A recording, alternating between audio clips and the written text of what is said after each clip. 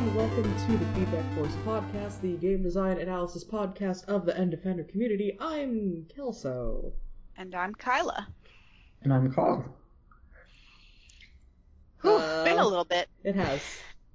Yeah. That's fine. This is a game. This is a game that I needed. I'm not good at, so I feel like. Well, I'll tell you, I had an extra week to play it, and that did not do me any good whatsoever. No, I didn't finish. I didn't finish it either. It's fine. Carl, did you finish it? No, I didn't. Okay, so none of us finished it. that's good. We can either none of us can feel bad, or all of us can feel bad. That's, I think all of us should feel bad. Probably. This game kind of feels like that to me, but we'll get into that momentarily. Yeah. I discovered a thing recently, and I can't remember if I've talked about it on this podcast yet or not, but I feel like everybody should hear about it. Have I talked on this podcast about Hypnosis Microphone : Division Rap Battle? What? No. Okay. So, there's this Japanese record company, right? Mm-hmm. And they had this amazing idea to create a, transmedia fictional universe, where I don't know all the details of the actual fiction. I think there's some kind of walled city government that, rules the world after the apocalypse that's run entirely by women, but then, outside the walls, there's these roving gangs that, fight for territory, only they fight for territory via rap battles, Japanese rap battles, because they have a thing called a hypnosis microphone, which, transforms the singing into, psychic attacks, basically. Whoa. And so the record company hired 12 voice actors to play the 12 main characters of these battling rappers, and they release albums, and there's the classic set of anime characters that you would expect, basically divided up into 4 different rap gangs, and so they release albums that are supposedly these characters battling, and then fans vote on who they think wins on a given album, and then that affects the fiction going forward.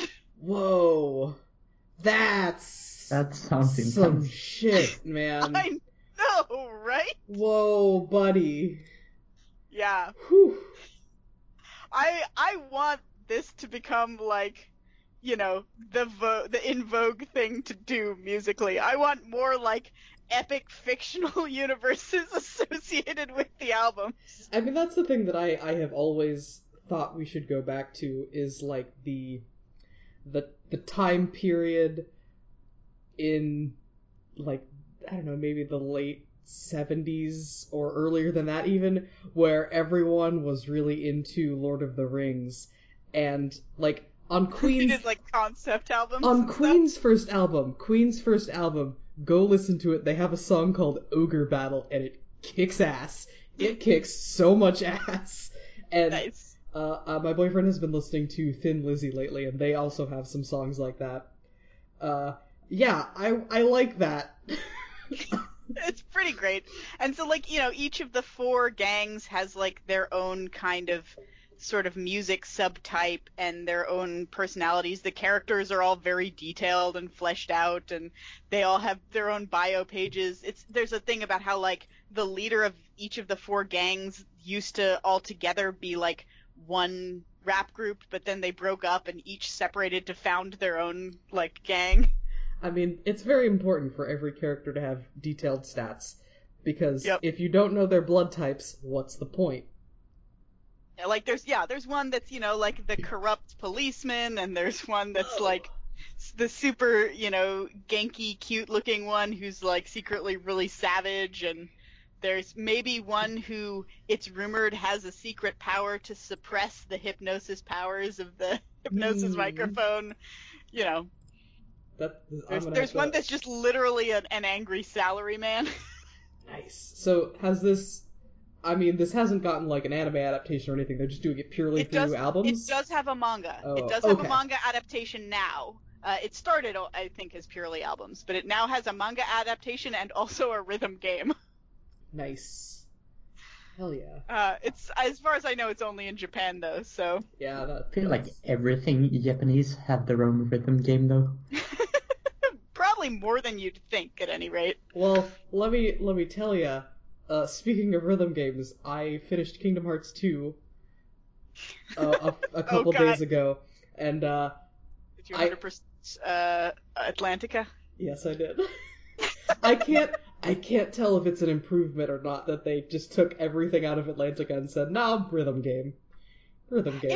It would be an improvement if the songs were any fucking good, but they insist on like taking out some of the best songs and instead like putting in 2 awful original songs. Yep, they were bad.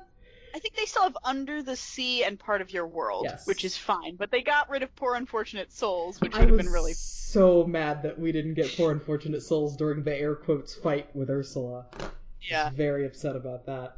And they have instead they have Finny Fun, whatever it's called, Swim Today, and that really like the one Ursula sings, which has like no melody to speak of. Yeah, I remember what Finny Fun sounds like. I don't even remember what Ursula's song sounds like. Like, you could put a gun to my head and ask me to sing that song, and I guess I would just be getting shot in the head. Yeah. So someone asked me, like, what's Kingdom Hearts 3 like? And I said to them, okay, so you remember in Kingdom Hearts 2 how, like, every world had to have that one weird mini game or gimmick, right? Like, there's that candle lighting sequence in Beast's Castle, and there's the like morale mechanic in Mulan's world, and how like by and large they're kind of the worst part of every level. And the guy is like, yeah. I'm like, well, so the lesson Kingdom Hearts 3 learned was not let's not do this. It was let's make these like big and epic and polished and lean into it as hard as we can. And you know, it kind of works. So it's yeah, I was surprised at how well it works. There are a lot of weird mini games in Kingdom Hearts 3, but they're all better than the ones in Kingdom Hearts 2. I watched my boyfriend play some of it, like some of the stuff towards the beginning, to where I wouldn't be like too spoiled by stuff that I didn't understand at the point. And man, yeah. I'm playing. I mean, even I'm playing Birth by Sleep now, and like going to Disney Town, and it's like, hey, do you want to play this minigame? Hey, look, buddy, I got a minigame. You want to play this? You want to play this minigame? Yeah, at least in Birth by Sleep, it's limited to one world. Yeah. Where all the minigames live. Yeah. And I don't. Although, does Birth by Sleep have? No, Birth by Sleep doesn't have Winnie the Pooh. It has it, like, nominally, but all you do is look at the book and it gives you, like, a stat boost. Yeah, you get a command board for it. Game board or something. Yeah. Yeah, there's a lot of stuff. Whoever looked at an RPG and said, you know what would be a great way to level up in an RPG? What if you had to play a board game? An in-game board game. I haven't done any of the command boards, and I feel like I probably need to. As opposed to Dream Drop Distance, where they said, you know what would be a great way to become more powerful? What if you had to raise Pokemon? See, I'm into that. Mm-hmm. Yeah. I've That's heard a why little Dream bit Drop about that. Distance is my favorite. Ah, yes. Because you get to play Pokemon instead. Because you get to play, Kingdom Hearts plus Pokemon. The Pokemon are also materia. Whoever had the idea that materia should be Pokemon is a genius. Yeah, that's good. That's really good. I mean, yeah, the groundwork is all there already, pretty much. Yep. Like, that's basically, that's how you can tell, like, in one sentence, how you can tell if you're going to like Dream Drop Distance. If materia that is also Pokemon sounds like an amazing idea to you, you will like this game. If it sounds like an awful idea to you, you will not like this game. I'm in. I'm all in on this, baby. Nice. I'm ready. So that's So where are I'm you at. just playing the whole franchise in order, top to bottom? Yeah, because I mean, we have, now that I have moved, I now have the story so far. So I'm just going through that. So I've, like, the ones that are just cutscenes are 358/2, Recoded, and then they've got some extra shit for, like, Union Cross back cover, which I guess Yeah. is just cutscenes. So Yeah, it's a little movie version, because the game was never released in the States, so. yeah. Which, honestly, based on my experience going into it, I would recommend, before you play Kingdom Hearts 3, just actually look up some more detailed YouTube summaries of Union Cross, because the stuff they cover in back cover does not even begin to cover the stuff that's in Kingdom no. Hearts 3 from that game. And There's a surprisingly large amount. Jesus, and it's gotten to the point where, like, the other night, my boyfriend and I watched. He bought the John Wick collection on, like, 4K Blu-ray, just because. So I hadn't seen either of them, so we watched John Wick. Strong recommend. It's very fun. And then we started the second one, and he got up to do something and paused it. And then we started talking about Kingdom Hearts, and we just talked about Kingdom Hearts for like an hour. And then he sat back down and turned off the movie. He's like, "We're not gonna watch this tonight." It's like, nope, we're not. When it gets you, it really gets you. I It mean- doesn't get everybody, but when it gets you. And that's the thing. It's like I have been so ready for this. I've been so ready to, like, have all of the games consolidated so that I can finally play them. Because fuck you, I'm not getting a Game Boy Advance or a PSP. I'm not gonna dig out my old DS. Yeah, that's Like, fair. I'm just not doing it.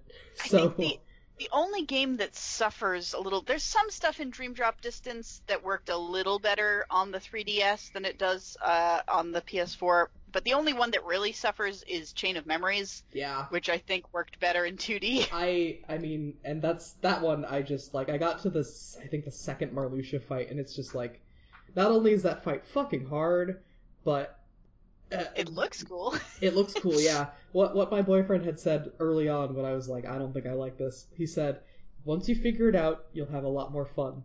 And then I figured it out, and what he meant by figure it out is, like, realizing that you have to organize your deck so that you could easily access your slights. And I figured it out, and I had 0% more fun. Oh no. So, Yeah. at that point, I figured, I'm just gonna watch the cutscenes. That's Yeah, fine. it is sort of an important game narratively, Yeah. because of fucking course it is, because it's Kingdom Hearts. But also I think it's a little bit important mechanically as training, because they use that, like, deck mechanic a little bit later in later games as a not with cards but with, like, special moves. Yeah, like And if in you're Birth by used to- Sleep. Yeah, That's if you're used to, what like, it is. organizing your moves in an order such that you can, like, quickly get to the ones you need, it's a lot better. Yeah. Oh, it's just, I had no patience for that. Fair enough. I also, okay, since we're on Kingdom Hearts now, I also have issue with Final Mix in some ways. I don't mind that they just stick a bunch of optional bosses in, but I had a real big problem with the fact that for Final Mix 2, they put in a mandatory fight with Roxas. Right at the very end, right before you go into the, like, organization stronghold. And it's way harder than anything after it. So you do that fight, and then the rest of the game, even the last several segments where you're dealing with Xemnas, it's just like, oh, this is easy, I just have to push triangle a bunch of times. And Yeah, it felt it's- like such a letdown. I was, It's like, funny. really disappointed. It's funny because, like, the Final Mix 1, I feel like, does a lot of very important improvements to the game, namely, like, fixing a lot of the things that were broken with Kingdom Hearts 1, like the camera. Yeah, and all the bosses that they added were optional. Yeah, and the fact that you couldn't skip cutscenes in the Yeah. original. Mhm. And Kingdom Hearts 2 Final Mix just kind of adds a bunch of bullshit, mostly.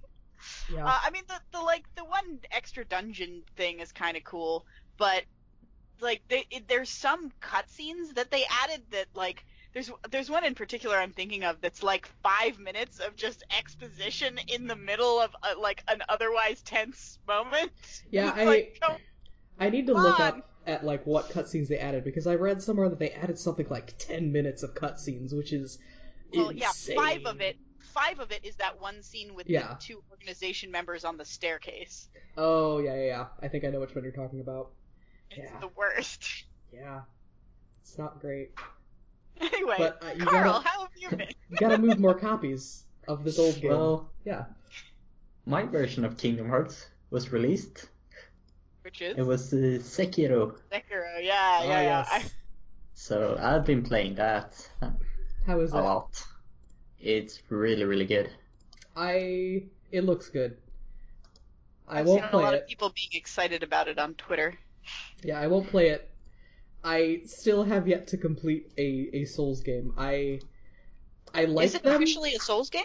I mean, it's a It's It's Souls-like. just in that style. Yeah, I mean, it's a From from game. the same company. Yeah, Oh, I see. Okay. it's a From game, so it's like Bloodborne, where it's Mhm. not a Souls game, but it's basically It's a Souls game. Souls game. Yeah. It's a Souls Um, game. And it's They like, made the same game like 15 times in a row now. and everybody But people loves still it. buy it, so it's fine. Yeah, that's the thing. I like them theoretically, and like I've played a fair chunk of Dark Souls, and I like it a lot. I feel like I don't have the time to invest in that. She says as she plays every Kingdom Hearts game. Yeah, I don't play them mostly because I absolutely loathe the mechanic of when you die you have to go back and retrieve your progress or you lose it entirely. Yeah, Like, that feels crazy punishing to me, and I don't like it. I was reading something about that actually pretty recently, in terms of Sekiro, but he was talking about across all the Souls games, and the amount of like if you fight every enemy, like every regular enemy outside of the bosses, that amounts to like 7 to 10 levels of worth of souls. So really, you could just skip them and you'll be totally fine. Like the regular enemies are just a distraction, and that makes it a lot easier for me to not feel super bad about losing souls.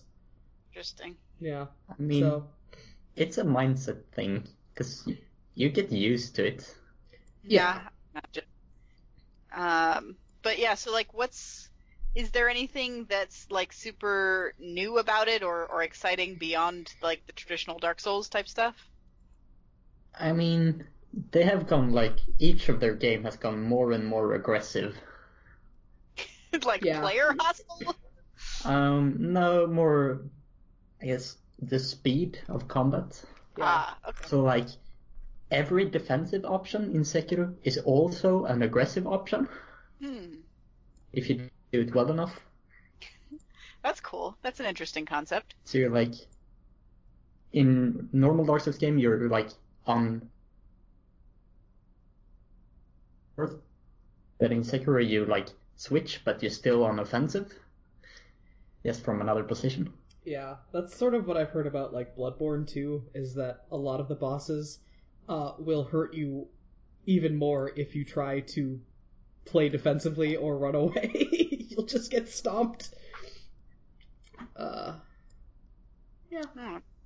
Yeah, it seems like absolutely something I would not play, but something that like I'm enjoying vicariously watching everybody be excited about. Yeah. Yeah. So are you finished with it or almost finished or just I finished it, and I finished New Game Plus. oh wow. And then I got sick, and then I sort of stopped playing. Well, if you finish New Game Plus, like is there a lot more to do? It has 4 endings. Okay. Oh. My friend has me playing, speaking of multiple endings, Nier Automata, which I've never played. Yeah. Speaking of games where you have to go back and collect your body after you die. So I've been yeah, working my way. to do that. Yeah, I've been working my way slowly through that at a rate of like 2 hours every weekend or something. Yeah. Subsequent playthroughs are much quicker, I found. Especially if you do what I did when I played it, which was I did every side quest in the first run. Yeah. A friend of mine told me, he's like, one thing it's important to know about this game is you don't have to do all the side quests. I wanted to help Like- the little robots. I wanted to be become their friend. I have done a couple of the side quests so far. I'm doing ones that kind of like happen to be on my way for the most part. Yeah, that's fair. So we'll see. No spoilers. I'm told that it gets interesting, but I'll figure it out. Yes. I guess. I'll report back once I've. Yeah, I feel like if you played Nier, a lot of the game comes pre-spoiled, but. Well, I didn't play.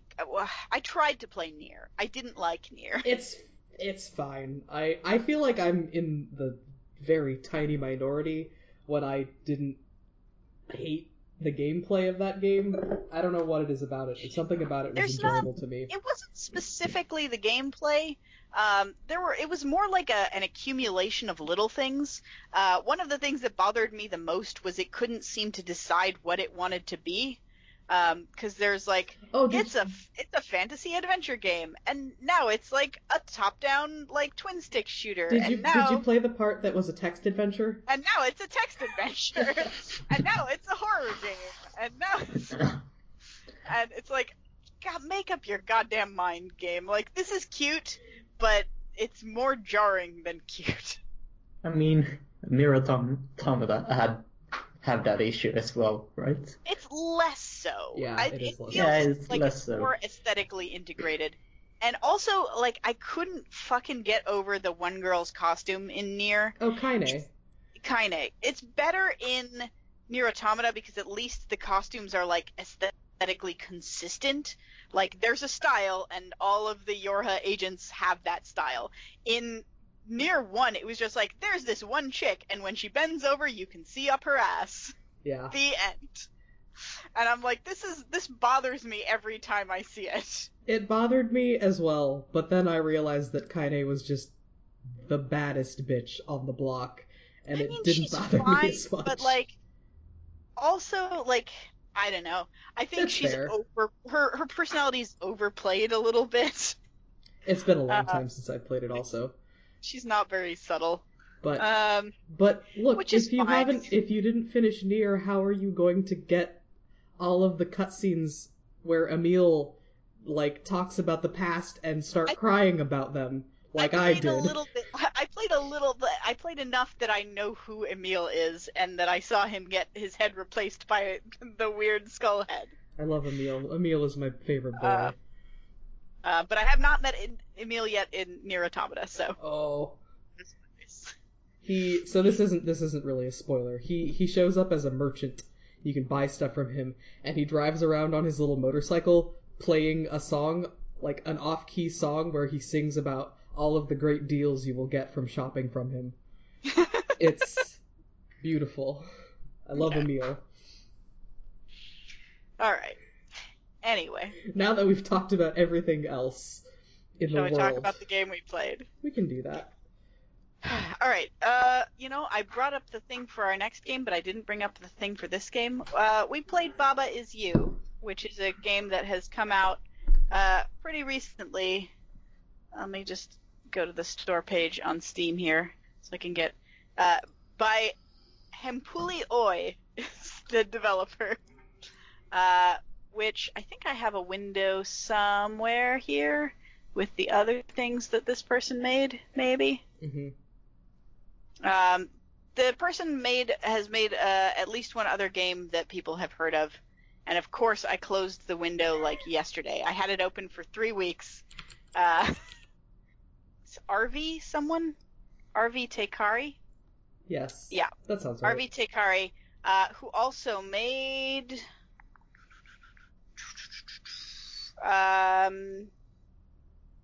ESA. What is that? Something Space Station Alpha, something like that. Oh, Environmental Station Alpha. Environmental Station Alpha. There's a lot of games. Yeah, he's made a bunch, but most of them I think are like student games that were not widely available. That's fair. And I think the Environmental Station Alpha is probably the one that people, if you will have heard of something, that you will have heard of.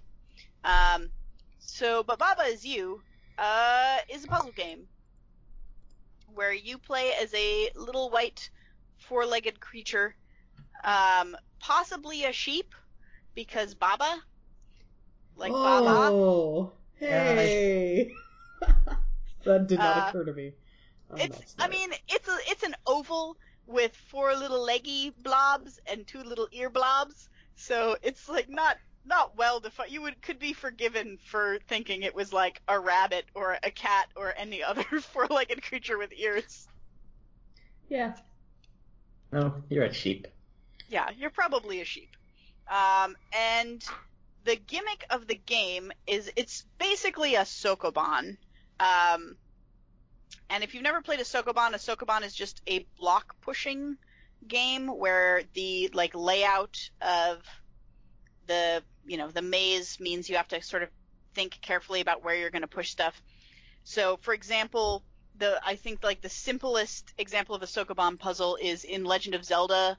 If you go into a dungeon and there's 3 blocks, and if you can only push any of them once. So if you try and push any one of them forward, then you still can't go anywhere because you're blocked to the left and right.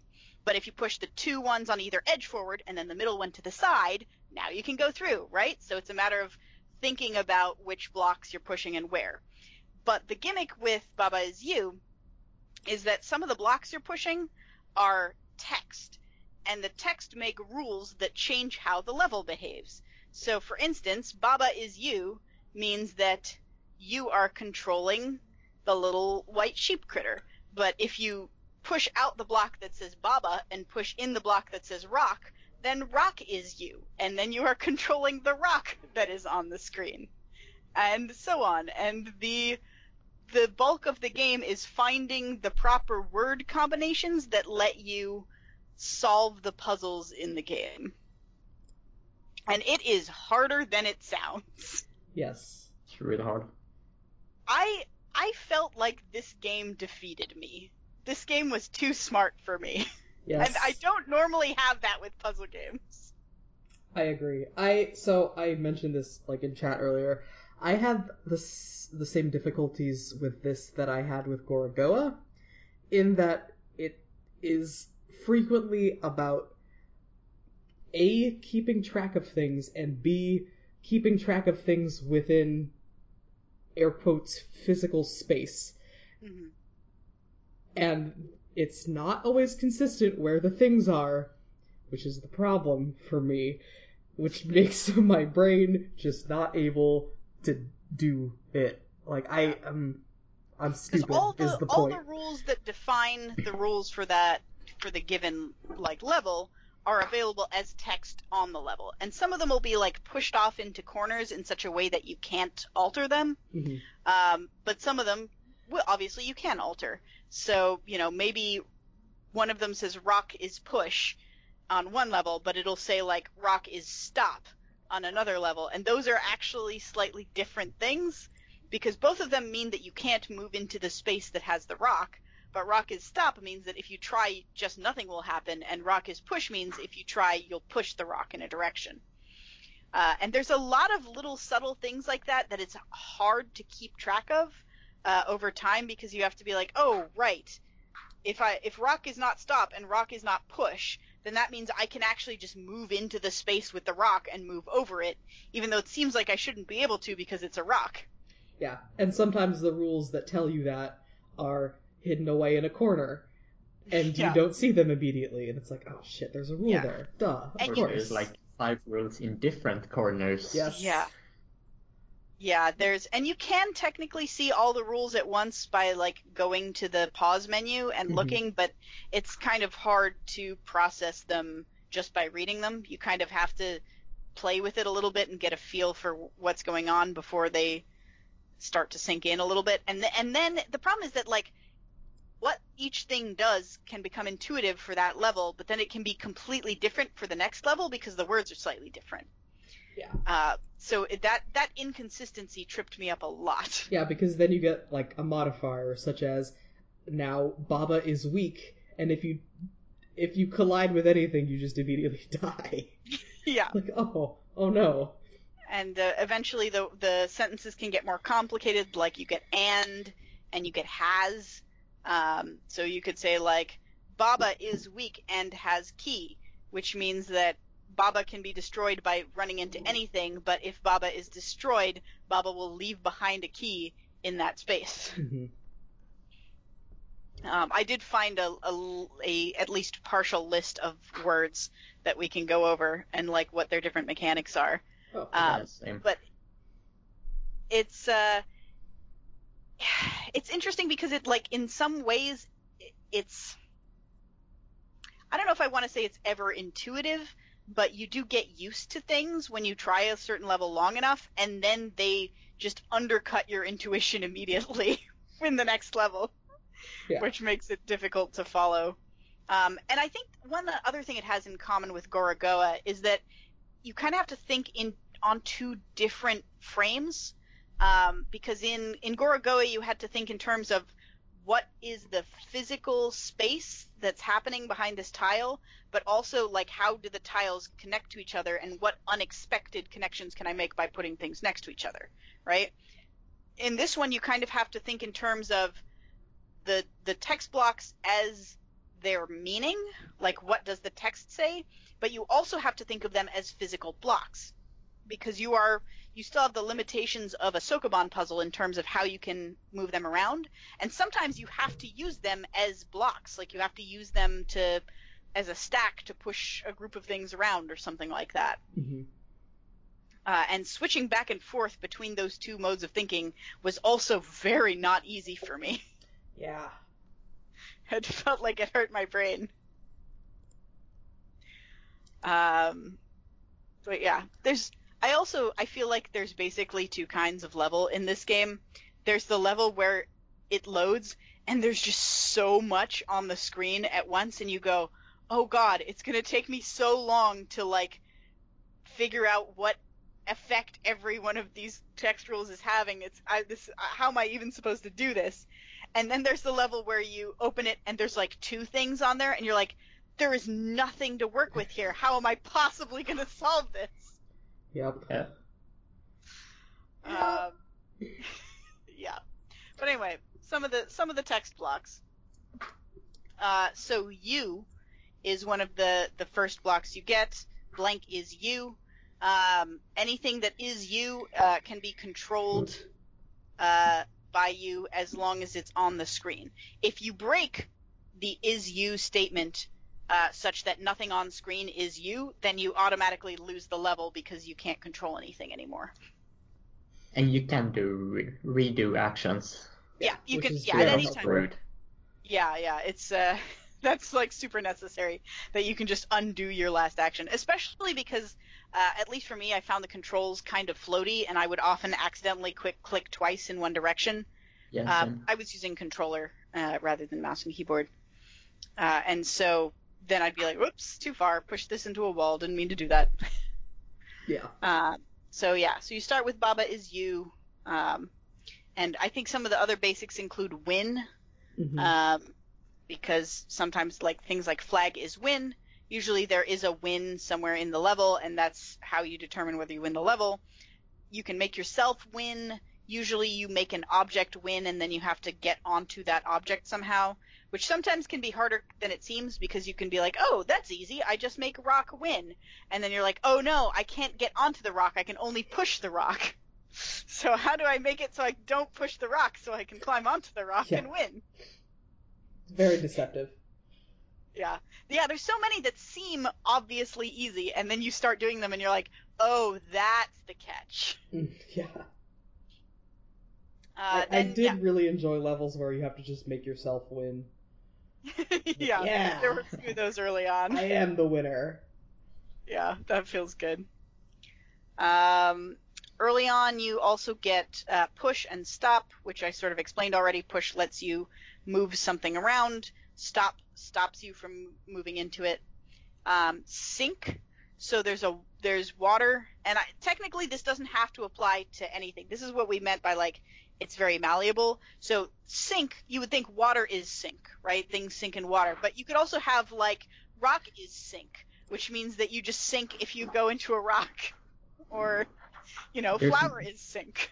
There's no real difference between any of the objects. Yeah, It's only what the rules define them as. And sometimes they like apply rules consistently, and sometimes just to mess with you, they'll mix it up. Like at first, lava is hot and baba is melt, meaning that if you are baba and you go onto the lava, you will melt and disappear. But later on, there's a level in which fungus is melt and tree is hot. So Yeah. It's all actually very arbitrary, and only the words determine. Objects don't have any innate properties. I guess that's the biggest hurdle for me mentally. Objects have no innate properties. So even if you think you get used to the innate properties for one level, they can completely change because they're arbitrary. That was the thing I was trying to say before, but that's a better way of saying it. Defeat. Defeat is sort of like the things that kill you, except it just ends the game. If anything that is you crosses over defeat, then you immediately lose. Which is different than something that kills you, because if you are more than one thing on screen and you die, that's fine, because the other thing that's still you can survive. But if you hit defeat, then even if you have multiple other things that weren't defeated, the game ends. You just lose. What else? Hot and melt. We talked about move. Makes something move automatically, and that thing will move in whatever direction it's facing, and you can change the direction it's facing by pushing it. Also, screw move. Move is tough. Yeah. It's one of the things that it's one of the most complex things. Mm-hmm. Yeah, so every time step, so like you can either which is a move you make, or you can choose to wait for a time step. That thing will move in a given direction, and it can basically do anything that you could do in terms of like pushing things or interacting with objects, sinking, melting, things like that, based on whatever properties that object happens to have. So there are some levels where, for instance, like you would sink in water, but there's another entity that wouldn't sink in water, so you can send it across the water by using the move block. But you got to be careful, like where you send it and how it's facing and things like that. So it can be tough.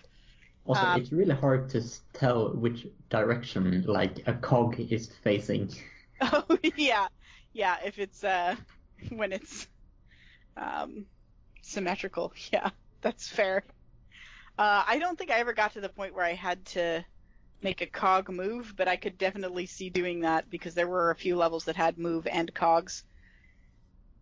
And as I said, I did not finish this game, so it's quite possible there is a level where you have to do that.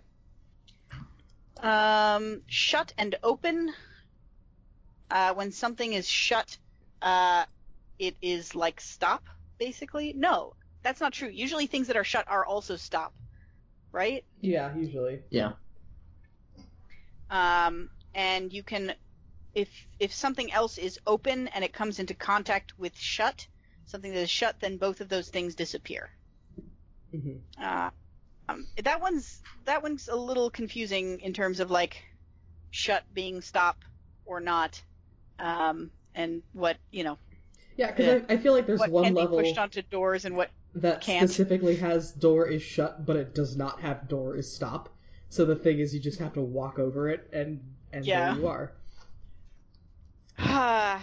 They do stuff like that to you too sometimes. Yeah. Red and blue, I don't remember those being used for more than like one or two levels, but there are levels where you can change the colors of things. And it makes no difference. Yeah, well, it's like Right. things that are red are open or something like that. I don't remember exactly. Or blue is sink or something like that.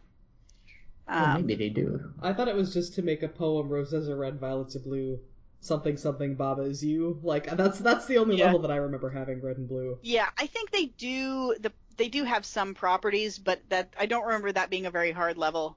I think I got that pretty quickly, and it just doesn't come up again. So then there's float. Things that have float applied to them are on a separate plane than things that do not have float applied to them.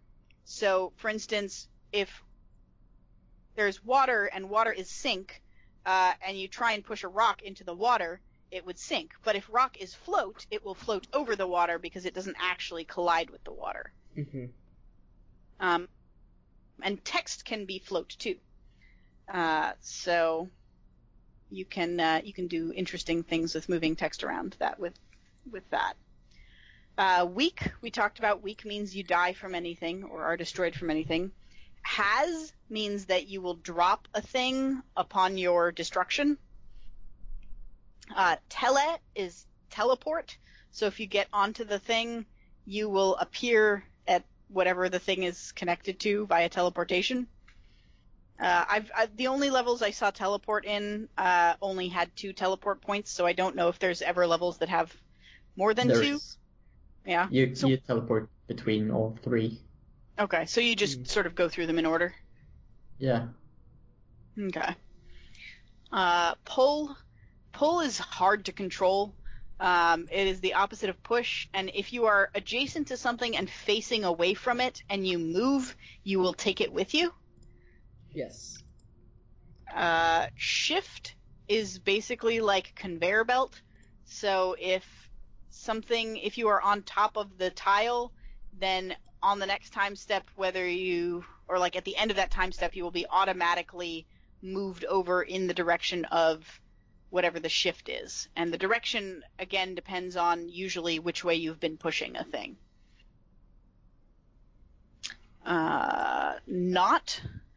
So now we're starting to get into the ones that I mostly didn't see. I don't remember if I ever got not. Not it's a pain in the ass. Not is, from the sound of it, not is basically the computer science logical not. It just makes something the opposite. So if the example they have here, not Baba is you, means everything except Baba is you. Yeah. Swap. So swap is like teleport, except that you literally like swap places with the thing that touches the thing. It sounds like. Again, that's not one that I saw, so I don't know how that gets used. Anybody get as far as swap? No. I did not. Okay. Nope. I don't think so. There are directional blocks, up, right, left, down, that can change the way a thing is facing. So if you say Baba is down, then Baba will always be facing downwards. Which is mostly not that important, except for things like conveyor belts, where the facing matters. Yeah. And move. And move, yes. There's empty, which is in the space level, which that one I thought was kind of interesting, even though I didn't get to that many levels that use it. Empty means all space that doesn't have something in it. So if empty is Baba, then all empty spaces spawn a Baba. Or if rock is empty, then all things that are rocks become empty spaces. So it's one of the few blocks that can be used as both a subject and an object. Because usually you can only use every noun at one end or the other of, is. But some of them you can do both. Like, for instance, you can make rock is push, but you cannot make push is rock. Well, you can use everything that is a tile as both. Pretty much. That's like the words and not the like filled in background. Correct? Or am I? Yeah, so like a rock, you can use rock is push, but also something is rock. Yes, but you can't do push is rock. That is not a valid sentence. No, but can you do push is empty? Probably not. So I guess so there's the tiles come in 2 types, the text tiles. There's the type of tile that's just letters, and then there's the type of tile that's a colored square where the letters are like cutouts, like stenciled out of the tile. I think ones that are text can be used in either place, but ones that are stencil cannot. Possibly. Yeah. That's my guess anyway. Or at least that seemed to be the consistent rule. As I say, a lot of this I end up trying to do on intuition, but it's not a game that lends itself well to intuition. Yeah, no. Okay, what else? Fall. Fall applies gravity to an object, so if there's nothing underneath it, it will move downwards on screen. Which makes no sense in a top-down game. Yep. But, you know, I don't know. It's used interestingly. I think I encountered several levels that used fall. I think I only actually completed one of them. So, you know, there's definitely at least, so the game sidebar, while I, you know, taking a quick break from explaining the text, the levels are basically divided up into little worlds. So in each area, there's a set number of puzzles, and they're usually kind of along similar themes or like use similar mechanics. And you have to, in each area, complete a certain number of puzzles in order to unlock the next area, I believe. And also in order to get, I think if you complete that many, you also get the little flower. Is that right? No, you need to complete all of them, right? You need all of them to get the flower? I think so. There's also some special locked doors that hide super puzzles on the overworld, and if you complete, maybe it's all of the levels, in a certain area, you get a flower, and if you get a certain number of flowers, you can unlock these special locked doors. I only unlocked the first of them that requires 3, and I took one look at it, and I'm like, well, this is way too complicated. I'll come back to that later. I had the exact same experience. Ugh. There's just so many things. There's a lot of things. 16 rules on that page. It's insane. So there are at least 2 or 3 areas on the map that I could see that I hadn't unlocked. So I know there's like whole worlds and mechanics that I never got to. But I did. I'll come back to that later. Let me finish. Finish getting through the text. Yes, you don't need to get all of them to get a flower. Okay. But if you get all of them, you get like sort of a flower on the overworld around that area. Yeah. You get like a little "this is complete" graphic. So each world has like a number of numbered puzzles, and then like a couple extra challenge puzzles that are a little harder. The only world I finished was the like undersea one. So yeah. And that was like with help. Because some of those are complicated. It was through the space that had rock in it. That tripped me up for a long time. Anyway, so make. Make is a word that if you, as you move around, you leave behind a trail of whatever you're making. So if Baba make flag, then as Baba moves, it will leave behind flags. On, which is not one that I encountered, but is apparently used to make sort of conditionals. So like key on rock is flag. So that means that if you move a key onto a rock, it becomes a flag. So it's saying like if this one thing is over another, then it has whatever property. Which is a little complicated. It is getting a little bit programming-y at that point. Yep. Group, which is also something I did not encounter, which you can use to like say if 2 things are in a group, then any property that one thing has, the other thing has, it sounds like. So the example they give is rock is group and key is group, and then group is push, means you can push all rocks and all keys. Facing is another like sort of conditional, like this thing will happen if the block is right up next to another block and facing it. So if Baba is facing wall, then that means that Baba is next to wall, staring at wall. So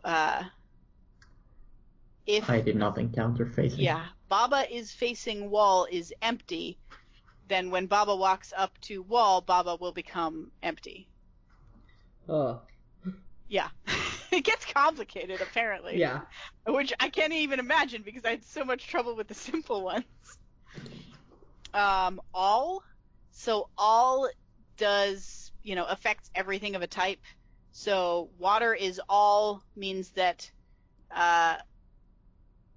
all is water means that any object on the screen becomes water. Water is all means that all water on the screen becomes all other objects at once, which I don't know what that would entail. That sounds very complicated. That's Are mysterious. they all on the same spot? Whoa. Probably all on the same spot. I would assume. Because, there's puzzles where you spawn multiple things on the one same spot. space. Yeah, that's true. Has tends to do that, so... Yeah. There's one puzzle with Has where, Rock, or Baba has Rock, and Rock has Rock. And so if Baba dies, Baba just becomes a rock, and then if the rock dies, the rock becomes another rock, so you can just die infinitely. So I imagine that you could do some things like that by making a space all objects. So there's more, again, one I didn't get to, which is every time step, the object will spawn more of itself outwards in all directions, as long as there is room to do so. So rock is more means the rock will just keep making more rocks. Then there is a word, which this one sounds super interesting to me, and I may just have to Google some later gameplay in order to find this. Word allows you to use an object as though it was a word. So if rock is word, then you can use a rock object anywhere you would want to use the word rock. Interesting. Which is really brain-bendy. Yes. Yeah, I encountered that at one point, I think. Yeah? Do you remember which section it was in? No idea. Okay. And then the last one listed here is sleep, where the object sleeps in place, and you can wake it up by breaking that rule. I don't know what that entails, or why sleep, what effect sleep would have, but apparently you can make things sleep. It probably means that no rules apply until it's awake. Maybe. But yeah, if there are any others beyond the ones mentioned here, then I don't know what they are. There is text. Right, because text is float and things like that. You get that pretty early. A text box, with the letters text that will turn object into text. Oh, interesting. Okay. Rock. So if you say rock is text, does rock become the word rock? Yes. Okay, so it's similar to word, but sort of the opposite. There was a really confusing puzzle where you turned yourself into text and then have to move around the text to form new sentences by pushing into the wall. Interesting. Okay. I was stuck on that for a long time. Any other ones I missed? Not that I know. Oof. Yeah, so that's all of the mechanics insofar as this article that I'm reading has discovered. It's a fairly new game, so it's quite possible that there are others that I just did not find a complete enough walkthrough to get. But it's, as you can sort of tell, it's a game that makes you think in a very different way than you're used to, and I found it incredibly challenging. And it's funny, I didn't, a lot of times when I don't finish a game for this podcast, it's either because, A, it was really long and I just ran out of time, or B, I got, really frustrated and didn't like it, and so I just stopped. In this case, it was like in the second week, every day I went back and tried a few puzzles, and I was just still stuck. Yeah. I'm like, nope, sleeping on it has done nothing. I still don't know how to solve this. I'm out of ideas. I'm just out. Yeah. Yeah. And eventually I got to the point where every open puzzle that I had available was a puzzle I was stuck on, and then I had to stop. Yeah, I had two big issues with this game. Mm-hmm. One was there's just so much stuff. Yeah. There's like 10 different things to try, and they all interact with each other in different ways. So it just becomes too complex really quickly. And the other problem I have is they leave like no time to experiment with a mechanic. Yeah, because you only get it for like 2 levels, and then it's you get it for like 2 levels, and then you move on, and then sometimes it comes back, and you're expected to like really know it. Yeah, and I think it's kind of a similar problem with the like intuition thing, where you'll get used to thinking of an object a certain way because the rules have said it's that way a couple levels in a row, and then they'll just arbitrarily change it on you for like no reason. It's like, in this level, the grass is the wall, and you're like, why though? Can't you just put a wall there? That would help me think about it better. Yeah. So I don't dislike this game. Like, I rag on it, like, I'm ragging on it a lot, but I find it super fascinating, and I'm like really glad it was made, because it's such an interesting take on like this kind of thing. But it's better than me. It's just too smart for me. I don't know. I admire people, I guess, who can think in a way that this game is like reasonable and intuitive for them, but it is not me. Yeah, I feel it. I was pretty soundly defeated by this as well. I'm trying to think if there's like anything other big to say about it. The graphics are minimal. Like, they're purposefully just as simple as possible. And I think that's necessary because this game is already so mentally complex. You really need the graphics to like not get in the way. Yeah. And it definitely doesn't. So that's fine. Especially if you need text to be part of your graphics, you need a graphical style that it doesn't feel weird having a big text block in it. Yeah. But I don't know that there's much of note to say about the visuals or the sound design. So it's mostly a game that like front and centers this interesting gimmick mechanic. And so you either find that interesting and want to try it, or you don't. I do like the sound that plays whenever you accidentally remove you from whatever you are, and it's just this sort of like hollow, ominous wind noise. Yeah. It's like, well, you just killed yourself. Wanna restart that? Yeah. And especially if you don't, like, there was something on the other side of the screen or something that made you lose. You're like, why? Yeah. And that music starts playing. Oh.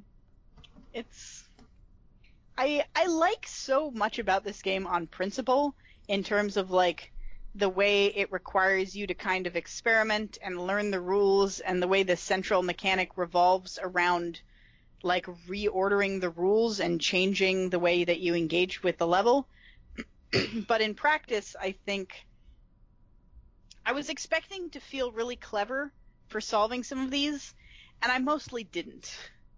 Yes. I mostly felt like, I guess I got that. And I didn't feel like, haha, look at me, breaking the rules. I think the weirdest thing that I experienced was there were a number of levels that I solved, and I couldn't tell if I solved it in the intended way or if I just kind of flailed at it until it did what I want it to. And that's like when you beat a puzzle within the rules, you feel clever. When you beat a puzzle completely outside of the rules, you also feel clever. When you're not sure which one you've done, that's a strange feeling. Yeah.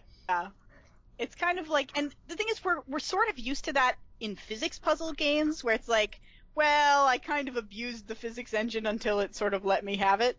You're not used to that with like turn-based games that are this like definitive. Yeah. So a wide variety of interesting feelings all around, I guess. Yeah. I feel like part of me wants to recommend this to people just because it's such an unusual experience. And I enjoy unusual experiences, so I want to, like, give other people that opportunity. But I don't know if I can, like, if you're someone who gets frustrated easily by puzzles, this is maybe not the game for you. Yes. Yeah, I was super digging the, like, first two worlds. Mm-hmm. But then it just got too much for me. Yeah, it's a cool concept, and yeah, it seems as you say, like the first roughly 2 worlds or so are like intriguing, but then it balloons up in complexity so fast that you're like, whoa, wait a minute. Yeah, I agree with you, Carl, that I really wish that we could have spent some more time with each mechanic. Like, I wish I could have gotten a better ramp up with each one of, like, a larger number of easy levels. Because the first level or 2 in each area are kind of tutorial levels, and they're relatively easy. Mm-hmm. So if that streak could have gone on a little longer, maybe that would have made me feel clever enough to want to try the rest of them. But it's very disheartening when you, like, open, 7 different puzzles in a row and you can't solve any of them. Yes. There was, like, I remember for the first couple of areas, I was very ambitious, and I said, I'm just going to solve all of the puzzles in this area before I move on to the next area. Yep. And I abandoned that very quickly. Same. Yeah. Where I'm like, okay, I've been trying this puzzle for, like, over half an hour. Maybe I should just check what the first one in the next area looks like. Yes. And then you can do, like, 2 puzzles in the next area, and then it gets hard again. Yep. The curve is strong. Mm-hmm. Yeah. And it's also, like, not always 100% intuitive, the results of doing certain things, because, as we said, like, there's that, there's the whole, like, no intrinsic nature to objects problem, but there's also just, if I make these 2, like, blank is blank, and I make 2 different statements like that, which one takes precedence? Right? Because there's a thing where if, like, Baba is Baba and Baba is rock, then I think whichever one was made first applies, but not the other one. Or something like that. Baba is Baba, it always take precedence, I think. Over any other. Because if Baba is rock is made first, then there's no contention. Yeah. Baba just turned into a rock. I guess you can make them at the same time. Yeah, you could theoretically. Yeah, so the rules do require some experimentation in order to understand, which is not itself inherently a bad thing. It's just yet another element of complexity on top of an already fairly complex game. Also, with not, that tends to happen a lot. Yeah, where it's unexpected what it will do. Or where you, like, do something and then see, oh, you can't do that because this rule is in place. Yeah. Whew. I don't know. This has been, like, sort of a short discussion, but I'm not sure that I have much else to say about it. Yeah. I mean, it's a really cool game. It is. It's a hard game to talk about because, like, the experience of playing it kind of defies description a little bit. You just feel your brain stretching in a very, like, unfamiliar direction. Like, Yeah. it's about reshaping the rules, which it does pretty well. Yeah. And, if that's it, I think from what we've described, you should hopefully be able to tell if this is the sort of thing that you would want to check out or not. I don't think we even really spoiled any of the puzzles very much, because it's very difficult to explain the puzzle. Right? You say, like, okay, what you need to do is make yourself the wall so that you can move over the river, and then, like, most of you will die in the river, but you need to have, like, 3 of you left on the other side so that you can move this thing. And it's, like, it's just very hard to talk about. Yes. You also, after doing it for a while, end up catching yourself speaking in very weird, stilted phrases. Yeah. It's like, no, I can't, because is me.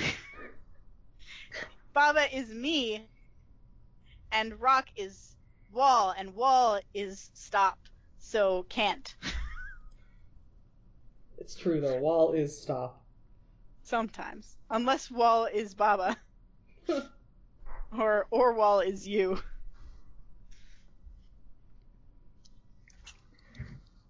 Yeah. Interesting game. Worth seeing if you're the sort of person who is interested in seeing something on novelty value, or if this kind of puzzle sounds really intriguing to you. Not worth checking out if you are the sort of person who is easily frustrated by puzzles and does not enjoy that feeling. Yeah. I think that's basically the long and the short of it. Sounds about right. All right. Anything else before I introduce our next game? Nope. No. All right. Let me see if I can find... I did pull up a thing on our next game. All right. The next game that we are going to play is called Evergarden by Flippy Fly. I know almost nothing about this game other than I thought the trailer looked cool. It is also a puzzle game, so apologies for playing 2 puzzle games in a row, but this one is on sale. So if you get it within, the next day or so, I think it's like another 19 hours that it's on sale, you can get it for less than $5. And also because we couldn't decide between 2 games, so we flipped a coin, and this is what we got. Yep. So I'm going to read the About the Game section for lack of really knowing much about it. The About the Game says, lose yourself in an endlessly satisfying puzzle game set in the midst of a mysterious forest world. Transform your garden by combining plants into strange new forms and unearth deeply hidden secrets as you become engrossed in the game's calming rhythm. Wander into the forest and help bring it back to life with the help of Fen, your creature guide. Evergarden may feel familiar at first, but you will discover it is like no game you have played before. Which might be hyperbolic, but it does look like it's got a cool visual style, and it's a puzzle game involving hexes of some kind.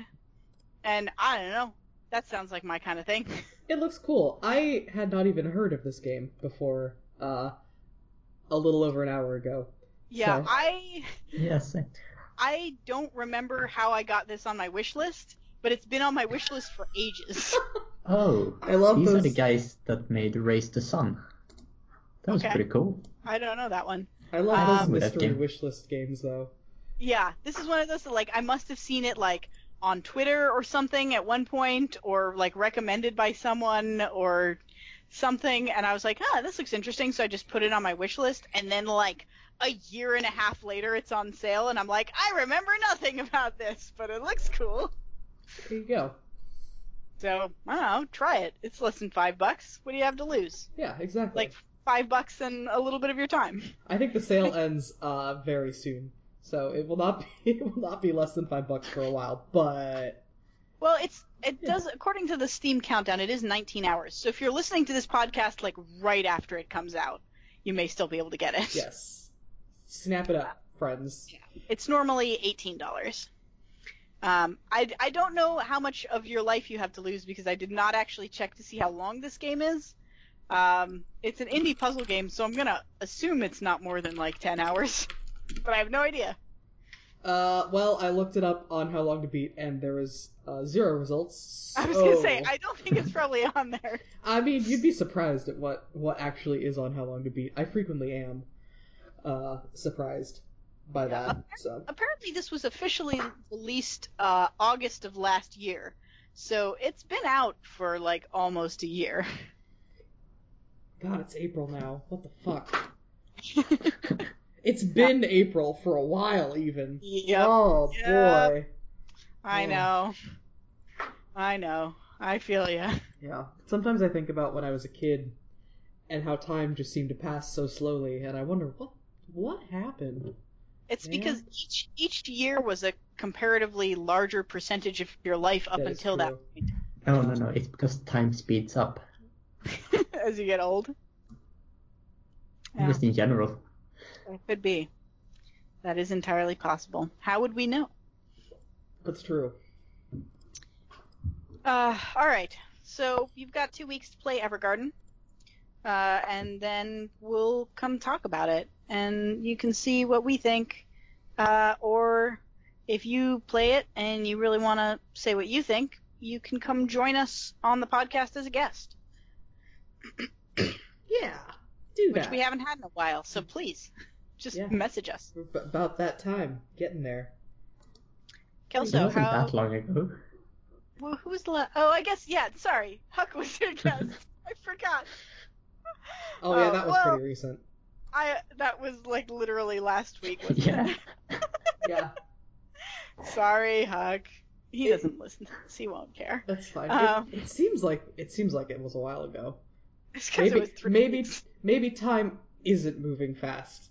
I don't know. Maybe I'm just broken. Well, that's true regardless, probably. Yes. Yeah, so regardless of the frequency of our guests, we do like having guests on. So I guess it's been a while since we've had a guest that's not someone that I know personally and asked to join us. Yeah. So yeah. Kelso, if they want to be a guest, how do they get to be a guest on this podcast? Hello. You can tweet me at Kelso Time Bomb, or you can tweet me pretending to be us at Feedback Force. The royal we, I guess that would be that account. Mm-hmm. And you can have played the game and say, hey, I would like to be on the podcast, and if you are free on a Sunday afternoon, then you can be on the podcast. That's basically it. Requirements are low. Yep. Someday we'll be super famous, and then people listening to older episodes of the podcast will be like, I thought it was super easy to get a guest spot in your podcast, and we'll be like, dude, that hasn't been true for 3 years. Catch up with the episodes. That's true. But if they're starting if it's been however many years in the future and they're starting at the beginning, that's dedication. Yeah. Probably. Honestly, if we're that famous, probably don't start at the beginning. We probably have much better production values by now. Maybe. Maybe. Yeah. If we're lucky. Yeah. All right. You can contact me by tweeting at Kyla_go on Twitter. I used to stream. I don't really do that much anymore. I'm doing other things, which you mostly like working on a game, which we just got back from GDC and South by Southwest, which I didn't get to go to personally, but a lot of other members of the game team were there. We showed the game, and it went over really well, and we're just super excited about it. So that's Wintermore Tactics Club. I think it's Wintermore TC on Twitter. Yeah, twitter.com/Wintermore TC. I saw some pictures and screenshots, and man, I am ready to be all up on that game when it comes out. I'm super excited about it. It is a tactics RPG, a light tactics RPG combined with a Viznov. So you've got, your character wandering around Northeast boarding school in the 80s, and then you've got, she's a member of a tabletop role-playing game club at school, so you've got all these little tactical games tactical RPGs that you play on the tabletop. And then also there is a mysterious snowball tournament at the school that all clubs are forced to participate in. So you get to have little tactical snowball fights as like the boss fight for each chapter. It's so good. It's such a good concept. I love it. Yeah, it's been a lot of fun. My friend Mike and I are doing all the writing. And, man, I forgot how much I like writing things. It's like my favorite project right now. So, yeah, more news on that as it develops. Nice. Nice. And you can follow me on Twitter at Skaggy3. Yeah. Are you working on any big projects? Let's just say no. Okay. That's fair. All right. So, yeah, Evergarden. Not to be confused with Violet Evergarden, which I think is a Netflix series. It's an anime. So I don't know if Netflix brought it over, but yeah. Yeah, I think it's on. But anyway, Evergarden, you'll recognize it because it has like a cute low poly fox as the like logo. It's the representative critter. All right, and we'll see y'all in 2 weeks. Yes, thank you for listening. Bye. Bye-bye. Bye.